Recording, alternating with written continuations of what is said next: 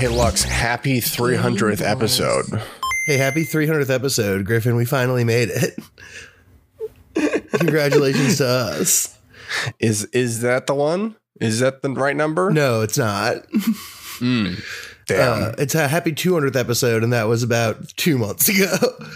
Yeah, well, because I thought we missed the 200th by many episodes. So I thought, why not get ahead of it? Yeah, no, that makes sense. So like an advance happy 300 to us. Because now I can't. I'm. This is a gift to future us. Yeah, well, because like we're basically the Spartans now. And you know, a few other gifts to future us. Griffin, don't trust Lux. Okay, there's some things that you should know that are going to happen. Future Lux. Griffin's going to get a little anti-Semitic around episode 300.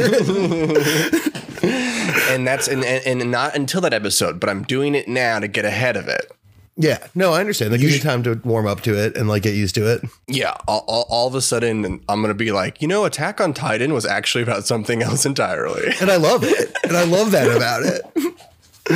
Yeah, we love it. We absolutely do love it. It will be fucking almost episode 300 by the time that show fucking ends.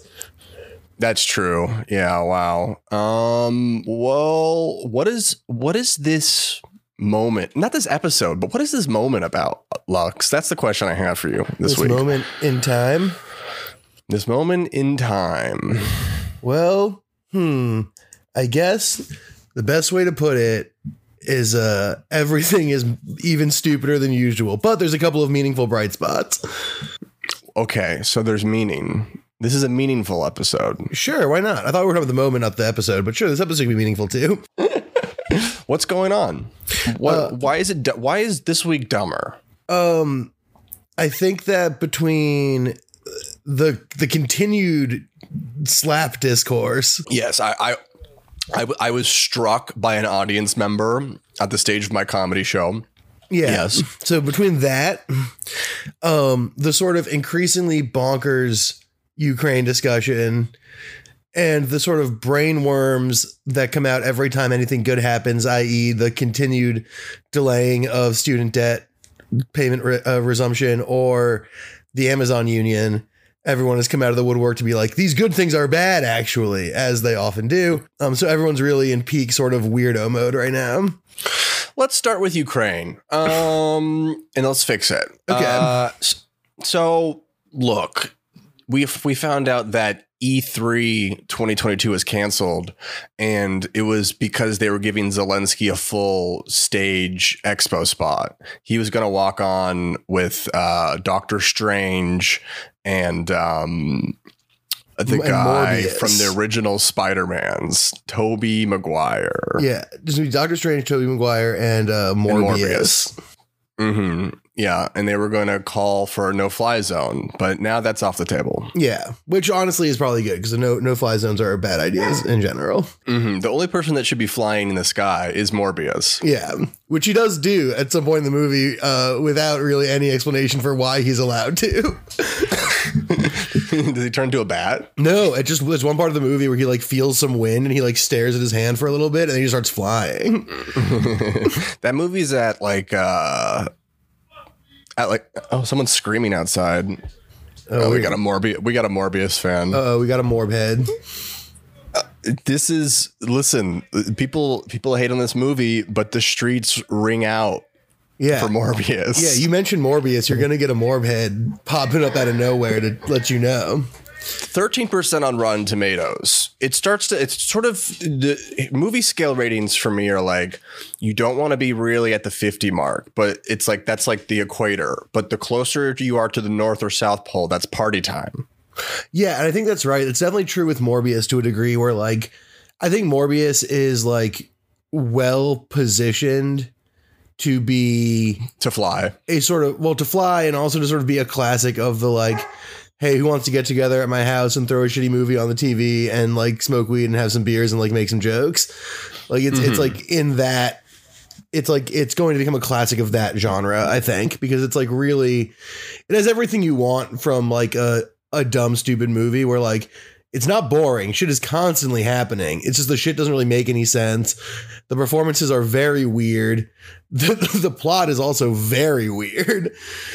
There's a part where they're doing like experiments on a boat and they have like hired mercenary security.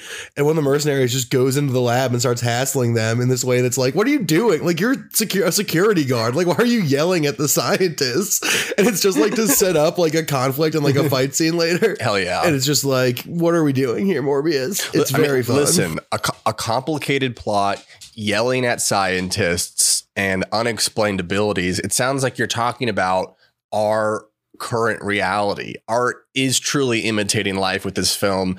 And, you know, I haven't seen this film, Lux, but I think my big other takeaway is, you know, with so much film these days, the films so often take something from you, whether it's your 3 hours of your time or a lot of your mental energy that then needs to be debated online, or fought on whether the movie's good or bad. But, you know, Morbius is just something pure. It's giving. You're receiving Morbius. Morbius asks nothing of you. And I think that is an experience people crave. Yeah. Morbius, if you can just accept that if you make a medicine out of human and vampire or human and bat DNA, it turns you into a vampire. Like, you can get, if you as the audience suspend disbelief for that one single claim, the movie after that like doesn't really ask you to do much except for just sort of sit back and like deal with the consequences of that fact. Yes, and folks, sit back and deal with the consequences of the Game Boys podcast. Welcome, folks. Boo-boo. Boo-boo. We're back, and it's me, Griffin, and I'm joined by me, Lux, and we're joined as always on the ones and twos by super producer and the ultimate Morbius fan, producer Haley. The female Morbius. Yeah. What if? Yeah. Well, I'll tell you, they tease a potential female Morbius at the end of the movie Morbius. Good. Excellent. So yeah, what's up? We're back and we're doing, I'm patting myself on the back because we're recording this at an incredible time. It's midweek. We're not doing this late on like a Friday night. We're not burning any midnight oil. This episode may actually be released this week. Incredible. Yeah. Well, yeah. You'll notice that there's already an episode this week. That was because there was an upload error that I was not informed of until way late, which we fixed. But this one should come out on time because we're recording at closer to our normal time. If you think that I'm listening to these episodes before they go live, you're dead wrong. And you know what? It's a miracle that we caught that at all. Yeah, but it is part of our new brand of getting worse every week. I got confused actually because I messaged Rowdy to be like, hey, was that upload error just an issue on my end? And did it post, but like, I'm just not seeing it or not. And then he told me it did post and I was like, oh, okay. So I actually didn't need to do the re-upload. But then he messaged me back and said, oh, wait, Sabotage. No, never mind. I was wrong. So even our quality control people on the ground are kind of blowing it right now, which is great because that's our new brand. To me, it sounds like Rowdy doesn't actually listen to the show, and I congratulate him. That's good. Okay. What? I got a list. Of things to talk about with you, Lux. All right. Let's do it. Let's run through it. Do you have a list? I don't have a list. I have a few things that have happened to me. Okay. All right. Well, cool. We'll get to that. Where should we start? You see the Unreal Engine thing? No, what happened? Epic released Unreal Engine 5. It looks good. It looks really cool. The graphics look wet. Everything looks sharp. Smooth movements. Yeah. And this was like a big aha moment for me watching this presentation where they're like, yeah, like this is also going to be used on like all your television shows now and stuff like that. Like you can literally like construct CGI for movies and have it look pretty comparable. So it's like this kind of big, like, hot merging of the industries that's been happening right now. And like in general, I feel like in this evil town of LA, I'm feeling like the gamer world just completely like synergize with the flesh market of this Tinseltown. Yeah. It's a very interesting time. Well, I was reading actually kind of about that. I didn't realize it was the Unreal 5 release, but that makes sense in context of what I was reading about how like they're starting to use technology on movie sets, sort of 3D scan items, like just objects to create like reserves of objects that exist so they can just drop into digital landscapes. They're like non-digital objects, but they can put them into digital landscapes. And then and that new engines were allowing them to sort of instantly kind of get integrated and play with light and shadow in digital sort of landscape areas. And it makes sense. That was the part that really fucking was crazy. They show this part where this lady just takes her like phone and like moves it all, like 3D around like a real sofa, and then that sofa just appears in the game. Yeah, that's what I was reading about. I didn't realize it was Unreal Engine 5, but that shit's very crazy. It was crazy because it was like, oh wow, like the accessibility, and it wasn't just with that, it was like with terrains and stuff too. It was like, here's like the folder with every type of mountain, like here's the folder with every type of sand, and like the ability to create like really giant worlds almost in like a Mario Maker sense, like is like quickly approaching. The flip side of that though is that a lot of shit will look the same, and there will be like sort of like a homogeneity to all of it. So it's interesting. Yeah, I mean that is always my greatest anxiety about this new tech is like it seems really cool, and like this is just what happens, right? Like this is the problem, and this isn't like the tech's fault, but it's like culture and the world's fault, is that like these technologies emerge and they can do all these incredible new things and like, you know, open up the doors to so much new, incredible sort of development and artistic design and all that. And then what almost always happens is they get used in like the cheapest, most replicable way, and everything looks the same and really boring. Hell yeah. And that's beautiful. We love that. So yeah, that's Unreal Engine 5. There's another big kind of business thing, or a few business things that have been happening this week. Sony revealed Game Pass. Yes, its own Game Pass, essentially, to compete with the Xbox Game Pass that has been all the rage. And I kind of have mixed feelings about it. Did you see this, Lugs? I did. I'm into it. So let me break down the tiers. As opposed to Game Pass, I think there's multiple tiers with this PlayStation one. The first one is just literally what already exists, where you have to like pay to use the internet on your console, which has just been something that's happened since the beginning of time. And you'll get like 1 to 2 monthly like PS Plus games or whatever.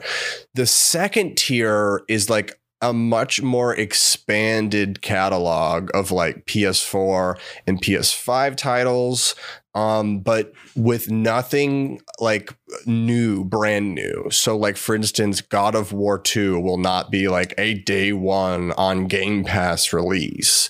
And a lot of their other first party stuff will also not come out to their Game Pass like anywhere near day one, in the way that like Microsoft and Xbox have been doing it, where it's like literally like Halo Infinite, pretty much the only thing that would have like sold copies for them right now. They made it on Game Pass free. Like it's all you just Game have to pay $10. And that was interesting because it was like, it wasn't a great game. So it was this weird thing where it might've been the right call for them, but yeah, it's so that's that tier. And then the final tier is this like $18 a month tier that allows you to play older PlayStation games, like some PS2 stuff and some stuff that's even older.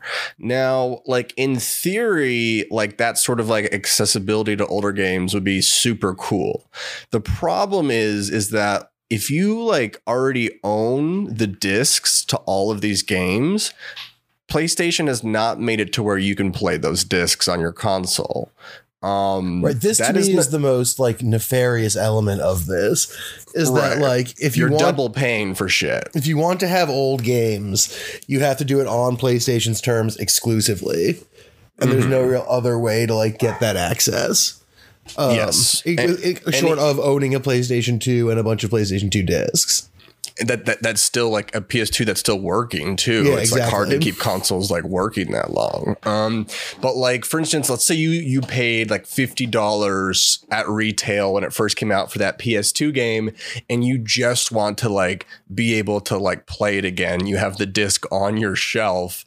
They have made the technology on your console to play these games. They just arbitrarily have decided that you can't put the disc in the console because they want you to pay for it monthly. And it's not like you're paying $18 to play your game. You're paying $18 a month to play your game, to still have access to your content you've already paid for in the past.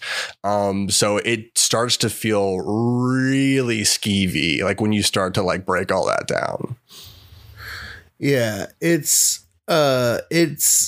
becomes very shady at that point because like old game access is like is kind of like a semi hot button thing in the sense that like a lot of people love really old games. There's a lot of really old games that are like artistically not really replicated and like styles that don't exist anymore. And having access to that is something very exciting and interesting. And like having access to a big library of it is cool, but also a lot of people, including like me, like spent a bunch of money or in my case had like a weird dad who spent a bunch of money on like PlayStation games like back in the early 2000s that are now, like you said, we're going to have to like double pay for. And I mean, I can't think of like a super efficient way to avoid that in this kind of model, but it seems kind of clear that they've like designed it to kind of force you into it. It's not. It's an artificial problem because guess what? Xbox lets you play old discs. They solved the problem. You don't have to double pay for your stuff. They're forcing you into it by like Xbox solved this already. Yeah. I mean, and like solved it. They just like made their shit backwards compatible. That's it. And PlayStation won't do that. And now that they're using that as leverage to force you into this other thing that just really sucks. Cause it's like you could have both options, right? Like there's probably a kid who's like 19, who's like into old PS2 shit, wasn't around for PS2 times and is really stoked on having access to this stuff. And that's good. Yeah. But like at the same time, there's people like me who's like, what am I 31 now? Like who want to spend money on, or who spent money on old games and is now having to re-spend money in order to play them again. I thought you were like 45. No, I'm 31. I think. We'll have to have the rabbi back on to confirm or deny that. So have my dad back on and say, "Hey, how old am I?" and then he's like, about 47. And I'm like, okay, yeah, you can go. Thank you. So that is the Game Pass. I'm not super thrilled with it because the tier that would like give you what Game Pass is good for, which is playing new games for cheaper prices, they're not doing that. And then they're trying to juice you on old games. Yeah, I mean, it's frustrating because PlayStation is, I think, sort of at this point, the console war sort of front runner. But they're not like, they could leverage that into being more magnanimous with their shit, right? And sort of be like, look, we're winning the console war anyway. Take this shit. It's free. Like, we'll just get more people to buy PS5s, making them love the PS2.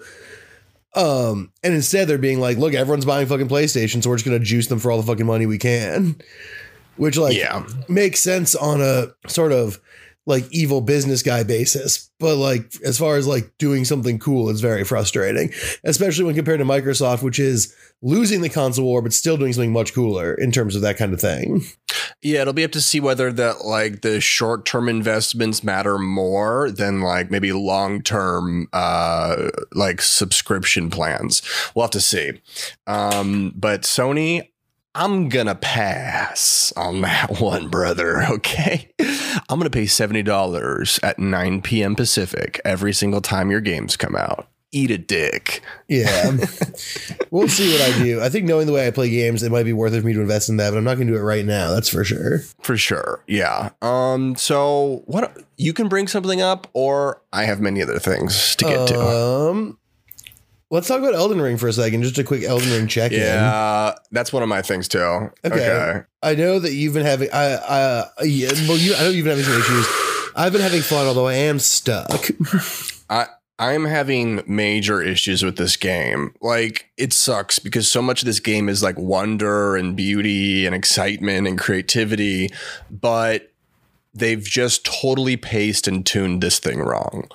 The last quarter of the game is pretty like game breaking in terms of design choices. Well, so where are you specifically? Because I want to know where we're at and see if our shit lines up.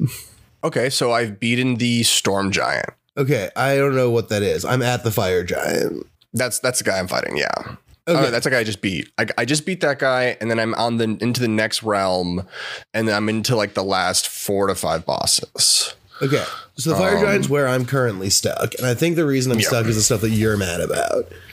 So it's this thing where it's like, the reason that I like Sekiro is because Sekiro is about perfectly tuned encounters that you need to like learn the rhythms of. And the only way to grow stronger is to defeat the bosses. There's no grinding. There's no time wasting stuff. It's just content. The problem with Dark Souls games has always been the grinding. There's always these little walls you hit where you just have to go back to some dumbass zone and like kill the same guys for like 3 hours. This is multiplied by 10 in Elden Ring because like you get on this flow with the game, you start to feel more powerful, and then you reach the last quarter of the game and pretty much everything one hits you. Unless you are doing like a no-hit run of the game, the majority of the bosses are going to strike you down with one hit.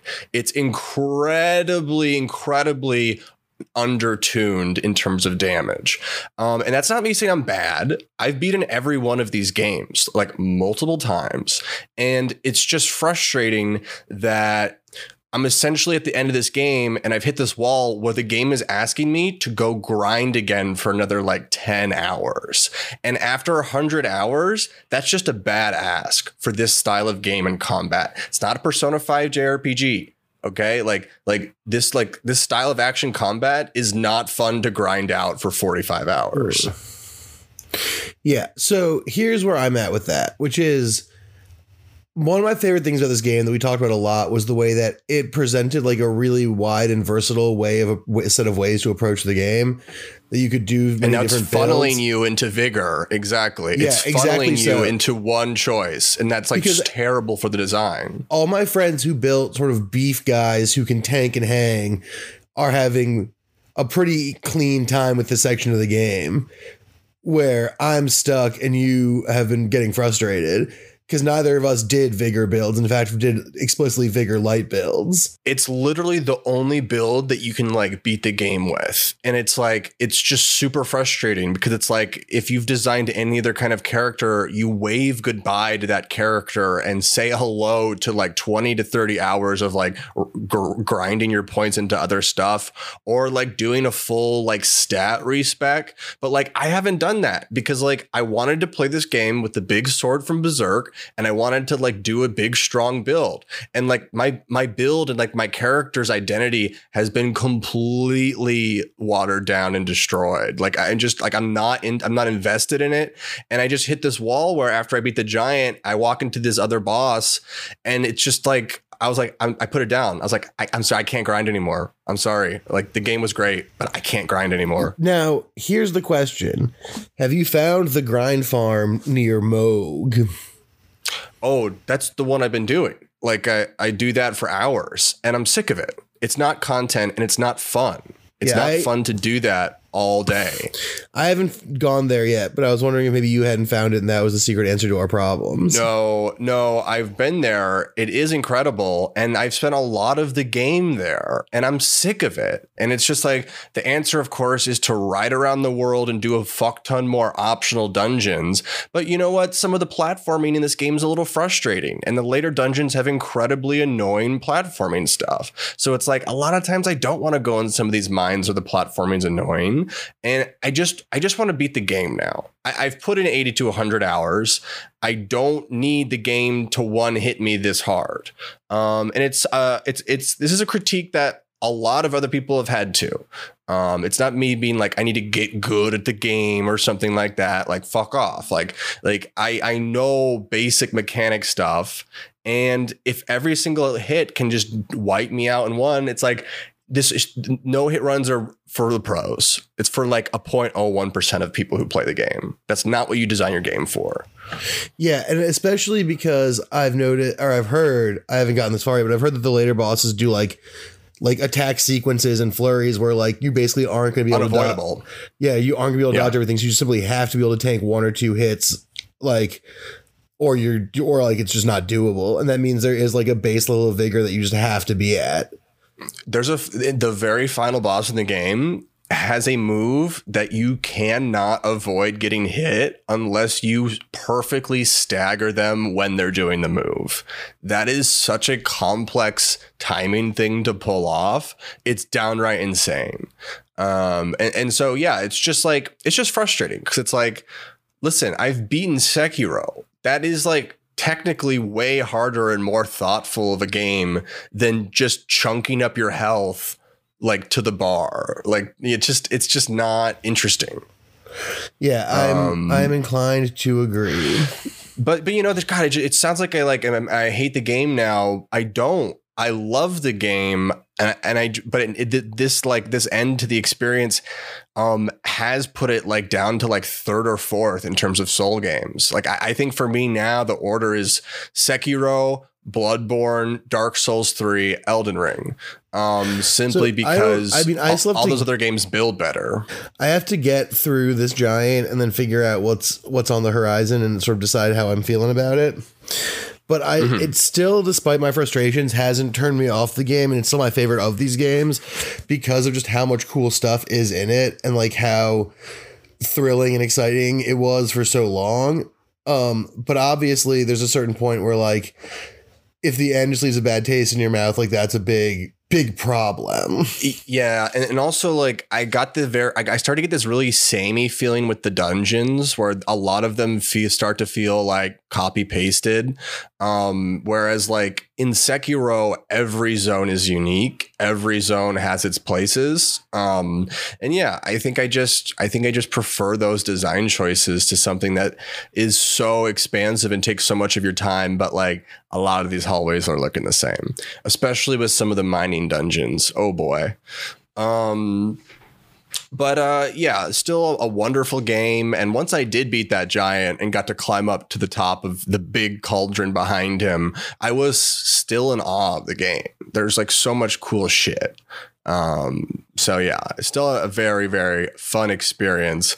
But listen, it's starting to make me think there might be another game of the year that's not Elden Ring. It's out there now because of this fumble. Yeah, I think you're right. I think you're right that I think we, not just us, but I think the gaming community as a whole sort of looked at Elden Ring as like the inevitable GOTY. Like that race is just sealed up in February. And I think that this sort of like lack of range with the end game is going to end up. It still very well might be a game of the year. It's still an extraordinary game, but yeah, it does open up the deal where like for a game to be as ambitious as it was and hit all the notes the way Elden Ring was, kind of would have made it an unbeatable game of the year contender. But the fact that there are some like emergent flaws and gaps in the gameplay, I think opens up the possibility that I think it'll be hard still. It has so much hype around it and so much cultural hype that I do think it will be hard still to unseat it, but I do think it is now possible.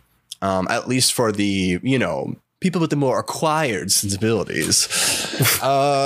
So also Breath of the Wild 2 got delayed till next year, which you know what, I'm okay with. Plenty of open world games this year, and I actually feel like it'll help it to not be compared to Elden Ring as much.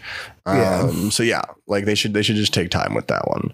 But I put down Elden Ring Lux and I picked something else up, something old that I hadn't played in quite a while. I'm talking about Call of Duty Warzone. We're back at it, baby. We're back, guns blazing. I forgot how incredible I am at this game. It's like, oh, well, this whole other side of me that I haven't experienced a whole long time. You know, the commander, the Spartan, if you will. And yeah, the game is in a much better state than it was 6 months ago when they released their new map. And I've been having really positive experiences with strangers online. And I wanted to highlight that for a second because it is like such an evolution from when I was younger. Because I think that not only just like the maturity of gaming culture and how many different types of people are in it now, that it's not just like a very select group of outsiders or socially inept people, but I think also the types of games we're playing online together require more teamwork. And like that has like made everything so much more pure. I like made these two friends last night, just queuing into randoms, and they were great. And then we ended up playing a bunch of games together. We friend requested each other. Like it was just incredibly chill and fun. And yeah, I think like older Call of Duty lobbies when I was like 12, where everyone was like just kind of 1v1ing and fighting in just random lobbies and calling each other, you know, all sorts of stuff that I'll repeat all now. Yeah, I just think it's like not as toxic as it used to be, and that's really cool. Yeah, that is good, especially because that's like a community that has a real history of being D-bags. And I also want to say, you know, as a you know, obviously as a male online, it's easier. Like if you're a female voice and you put on a headset, it's a lot harder online because people are weird to girls online. Happens all the time. But I do think there is still something to be said for like the way that our games require us to work together more now.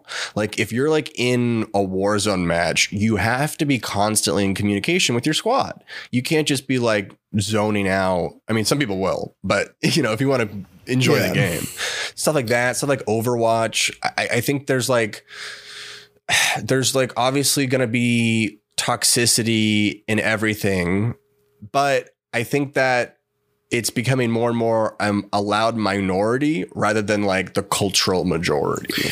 Yeah, I hope so, because I think that's a really good growth. That like because that like it used to be like social gaming meant playing games where you played with people, but everyone was yelling at each other and talking shit because it was all very antagonistic, both in the design of the game and like the nature of the community.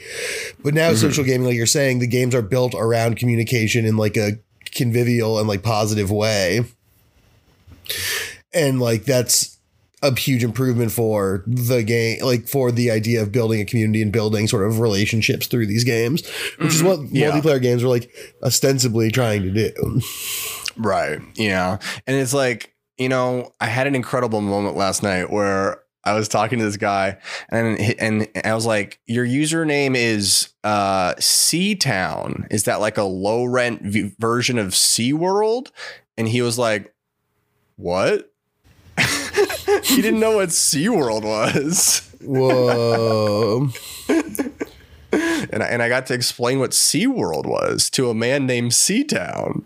Anyways, that magic can only happen online, folks. Yeah, that's why we play the games, is to teach people about SeaWorld. That's why. I'm just out doing informational outreach. People are like spam calling your phone to try to like reach you. Join their lobbies in Call of Duty if you really want to sell them some shit. Oh, actually, that's a terrible idea. Oh God, like what if we start getting fucking robocalls in our games? Yeah, it's inevitable. Actually, yeah, that's actually probably on the docket, but it also sucks. Oh no, what if you're like dropping in and your Call of Duty phone starts ringing and they're like, you have a chance to repay your student loans. Just give us your social security number. Yeah, I hate this. The very idea of this is awful to me. Listeners, you give it to them. This is why you gotta play only single player games like me, so you're not on the internet and they can't find you. They'll find you.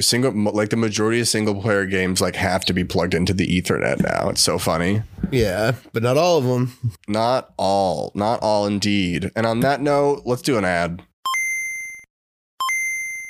Welcome back to the show. Lux, we love gaming, but you know who loves gaming more than this? Who? More than us? Sorry. Who could it be? His name is Mohammed bin Salman, one of the leaders of Saudi Arabia. Oh yeah, that's true. He's an enthusiastic player of games. MBS isn't just an enthusiastic player. He's an enthusiastic game creator and producer. He just bought like 96% stake in SNK. It's this big Japanese video game company. We know SNK, King of Fighters and whatnot, Samurai Showdown. He's bought 96.7% of their company. And that's to, add to his already very growing portfolio of major stock in companies like Activision Blizzard, Microsoft. I mean, he's got his hands in all the little honeypots, doesn't he? Yeah. I mean, look, when you got that kind of money and you care about something, you can really spread your little tentacles. Now, it's like a lot of people, though, in the gaming community have had troubles in their dealings with him. Maybe not in their dealings with him, but on how public people may have thought or reacted to partnerships with a guy that chops up reporters, throws people off of buildings, but not in a cool way. Facilitates the sort of constant violence in Yemen. Yeah. It does no salmon fishing in the Yemen. Is that what it was called? Was it salmon there? No, trout fishing, I believe, is what you're thinking of. No, it wasn't trout fishing. It was salmon fishing in the Yemen. Anyways, MBS, he's doing he's adding fishing mechanics to his games. Salmon fishing in the Yemen? In the Yemen? Yep, salmon fishing. Nice work. Oily. Budget 14.4 million. Box office 34.6 million. Now, if it had been a trout, it would have made peanuts. Okay. Whitefish, not as popular. I was thinking of the Trout Fishing in America, the classic novel. Oh, okay, fair. It's interesting that a lot of our video games will start to be owned by just people in other countries as our markets get more and more international. I mean, as capitalism widens out, the sort of peak oligarchs are just going to have their fingers in every viable pie. And what I've been noticing so much about all that, especially in cities in America, is I walk through rich neighborhoods in San Francisco or LA and New York, and so much of it is fucking empty. So many of the houses are empty. People don't even live in the nice places anymore. They're just owned by people somewhere else in the world. Yeah, I mean, the real estate market is a nightmare for that exact reason, that a lot of people just own a lot of houses and have no intention of ever living in or using them. Yeah, it's a huge problem. It's a problem. It's just, if anything, it's just, there's just zero swag in the cities these days, folks. It's all empty. Yeah, there's the problem of like housing access, but more significantly is the problem of a lack of swag. Yeah, totally. And like in LA specifically, because none of these fucking rich people live in their houses anymore, like the amount of like fucking indoor robberies is like off the charts because it's all just sitting there. Yeah, I mean, you just walk in, you walk out. You walk in, and then, folks, step 2, way more important. Remember to walk out. Don't just stay. That's when you get caught. Yeah, you got to leave. If you're going to steal something, you got to take it. You got to get out of that building and take it with you. Fuck. Do we need to talk about Attack on Titan? I was going to say, do you want to do a whole just season recap next week and just do a full AOT episode for our next week's episode? Yeah. I think that'd be fair. Because the season's wrapping up, but not the series because they're just going to stretch this out until we're fucking dead. Are we going to do our pro-fascist debate? Or what? Like, are we gonna do that next week? We'll talk to Alex and Steven because I think they want to do that on their show, but I'll message them because I'm in their Discord. We could also, I mean, if we could be super lazy and just do like a double release collab. Yeah, I could talk to him. I'll message him. It could also be like a part 1 on theirs, part 2 on ours, or vice versa. Well, yeah, like if it goes for like an hour and a half or something, you know, and I'd like to get a moderator. I'd like to do it in like the most toxic way possible. And I'd like to make some really bad faith personal attacks. Okay. Well, we can put that on a list and sort of pitch that to them and say, hey, this is what we're looking for. Here's the bullet points. Here's what we're thinking about. Yeah, here's what we're thinking about burning. Well, at least one of us gets a bridge burned. We're open to that being anyone, really. But but someone's got to become sort of canceled. A quota, if you will, and a new arc. Okay, that's going to be exciting. Well, then, what else should we talk about? Well, I've started playing Norco, the point and click game that came out kind of recently, the like spooky mystery adventure game. Okay, and are you getting scared?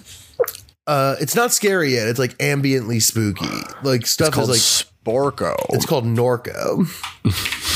Because you said spooky and Norco, so I said Sporco. Right. It's the story about a living spoon and fork and their horrid child. Norcos. It's a game where you play Pablo Escobar on the Netflix hit Norco. Yeah, Norcos by Netflix. Norco's fun. It's spooky. It's like a little point and click guy. It's got some real mysteries. I haven't gotten too deep into it, but it's again another one of these games that's like a really fun little indie that isn't getting like a shitload of attention, but that sort of should kind of. It's again like this is like I keep talking about this, but this is like one of the interesting things about gaming right now is that like indie teams that need less like overhead resources to create their stuff than they did like 10 years ago or whatever. But there's also this big normalization of what games make it into the mainstream. So right now we have this weird thing where like there are fewer huge game releases and they are huger than ever. But there's also a greater proliferation of indie titles that are a lot more varied and creative than there have been in the past. And so it's becoming increasingly polar between like indie and AAA gaming generally. And Norco is another really good, like under the radar indie that like 5 or 6 years ago, people would have been talking about in the way they talked about like Bastion or something. But now it's sort of just in the mishmash of generally indie games, you know? Yeah, it's almost like the sweet spot to be like different in an indie game was like a little bit ago. And now there's so much competition. Like anything online right now, it feels like most internet platforms have had their first and second generations of like success. And now it's like way harder to grow. It's a very interesting place in the internet we are at right now. I'm looking at an image from this game. It looks like the freaking eyes from The Great Gatsby are in the sky. Yeah, it's got some real freaky imagery and some real cool looks. It's got a real artistic sense to it. I like it. I like the vibe. Yeah, I mean it's cool. It's like sort of like modern Southern Gothic stuff. It's kind of like Kentucky Route Zero. Kentucky Route Zero is like a decent comp in some ways. In that sort of like left behindness of like sort of certain parts of the South and stuff, and like turning that into like a horror narrative. Mm-hmm. It shares that DNA, which I think is really fun, or like not like fun as a concept, but like very effective as a game. Mm-hmm. Yeah. So is Elon Musk going to fix Twitter? Yes. Yeah, that's right. The first thing he's going to do is ban the image of a pig pooping on its own balls. Thank you, sir. Thank you for making the internet a cool place to post. Yeah. Man, that's like one of the things about like the increasing like tech oligarchy consolidation is that they're just like not this cool. Guy's dick. Like anyone writing this guy's dick, like how lame are you? How do you not pull out of that for even as like I understand having a hero or being inspired by someone, but like dick riding someone so hard like that. And like you are one of millions of people just shoulder to shoulder. You see the guy to your left, the guy to your right, you're all dick riding this guy. It's like so bizarre. I don't know. I thought people had more I thought people thought they were the main character more, but people are so ready to act like the side character to this weirdo. Yeah. I mean, people really like have attached themselves to this guy as like being the manifestation of like the transition to like nerds run the world. Yeah, he is the Hawk of Light. Yeah, like it's very weird because like this nerds run the world stuff has been part of the discourse for like a minute. And Elon Musk is very much like the totemic representation of that to these people, even though he like sucks ass and is just like a rich guy and dumb. Yeah. I mean, I guess he's like what every lame person imagines their most epic self to be.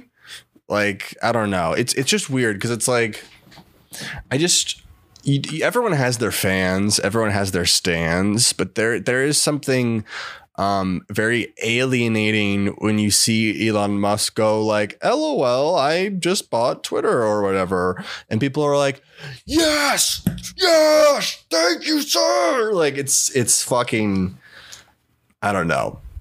It's weird. Yeah. I mean, I think that like the thing is people don't like rules that apply to them or social codes that like negatively affect them, but they don't actually they say they don't like rules or social codes generally, but they're not telling the truth. They just don't like ones that affect them adversely. And so there's a huge contingent of people who suck and have like, you know, shitty takes or have been punished by Twitter or just like not appreciated by the algorithm because people think they're stupid and boring, who view Elon Musk being on the board as like their inroad to sort of power in the context of Twitter/social media. And creating a formalization of rules that benefit them. And it sucks and it's extremely dumb and boring. And I hate them for it. I also think that like there's this inspiring element too. It's not just about like, it's not like the amount of devotion he has. It's not all grievance based. It's like based on like, I think the fact that like, if you live in this country today, you pretty much know that like things were better in the past and things are getting gradually worse. And there's not much you can do to change really any aspect of society or your life. Elon Musk is the exception to that and an inspirational one where he's like not an exception to that. But hold on. But that's the narrative, though, is that he's like a man who has the ability and power to change things and warp things to his will. And like no one in America has that power. And just like the fact that like people view him as someone who exists outside like the you know ordained shitty fate we all have to like forge something else is exciting and exhilarating to people and inspiring. Right, except that under like the barest of scrutiny, that entire narrative is of course incoherent. It's a fundamentally flawed thing if you pick it apart. Of course, but that I'm speaking to is why I think people are get so fucking hot, wet, and twisted for this shit. It's not just because of their specific grievance. It's not just because of Twitter. It's this like larger than life sense that there is someone out there that like no one can like fuck with or whatever. And then the people all kind of wish that they're like, you know what, that's what I would do too. Right. I mean, there is a certain amount of like a desire to displace structural or historical tendencies onto like individuals and the lack of individuals like overcoming or redirecting those tendencies. And people definitely view Musk as someone who's combating those tendencies when in reality he's obviously worsening them. Of course. And like rather than engage with sort of the historical or meaningful like, you know, social arrangements or whatever, they create these problems people are worried about. They would rather just be like, look, there's a guy who can fix it. We have a daddy. Because like Americans like this is sort of what I was getting at. The rules thing is like Americans love to complain about their lack of freedom, but actually all of them are like obsessed with having like a daddy figure to like spank them on their butts and tell them what to do. And like Elon Musk functions as that to like a new contingent of people. And they can be like, look, he's not daddy because he's big and tough. He's daddy because he's smart, even though he's a giant fucking moron. Well, he's daddy. Well, he's daddy because he's like, well, he's new daddy because our daddy sucks. Like he's like he's out daddying our bad daddy, which is, I guess, the United States. Right. When in fact, he's just the exact same thing or maybe worse. Mm-hmm. Yeah. Yeah. So, I think that all that's really good stuff. Yeah, things are going great. Things are going great, and we're super stoked on it. I think it's all pretty cool. Sure. I feel like, though, at the end of the day, now that we've just analyzed that, we just have to find some sort of other. We have to just out daddy him, right? Yeah. That's always the thing, right? Because it's like it's hard to rip people away from their daddies. You have to give him a new daddy. Yeah. The hard thing about out daddying him, though, is that he was born with an emerald mine. Yes. He is sort of a son to like Dr. Robotnik or whatever, right? Yeah. His parents were Dr. Robotnik, but with slaves. But it was still Chaos Emeralds. And Knuckles was there and is complicit. Yeah, Knuckles is deeply complicit. Now, notably, not the Knuckles from the movie, but Knuckles the real one. The white Knuckles. Yeah. When people say white knuckling, that's what they mean. That's exactly what they mean. We should do an episode on Sonic. Well, Forrest and I are going to go see it because it was the last movie Forrest and I saw before the pandemic, so we got to sort of close the loop before the next one starts. Yeah. Yeah. I think it's out now, right? Comes out Thursday, so tomorrow. Comes out Thursday. Okay, we might have to push AOT, do a little Sonic, or maybe we do a double review. Double. Yeah, and we go, and you know what we find? One of these things was incredibly fascist, and it's Sonic. Yeah. I mean, I was gonna let the audience fill in the blank, folks. I have a few other things on my list, and I want to tantalize you with that. That's all from me.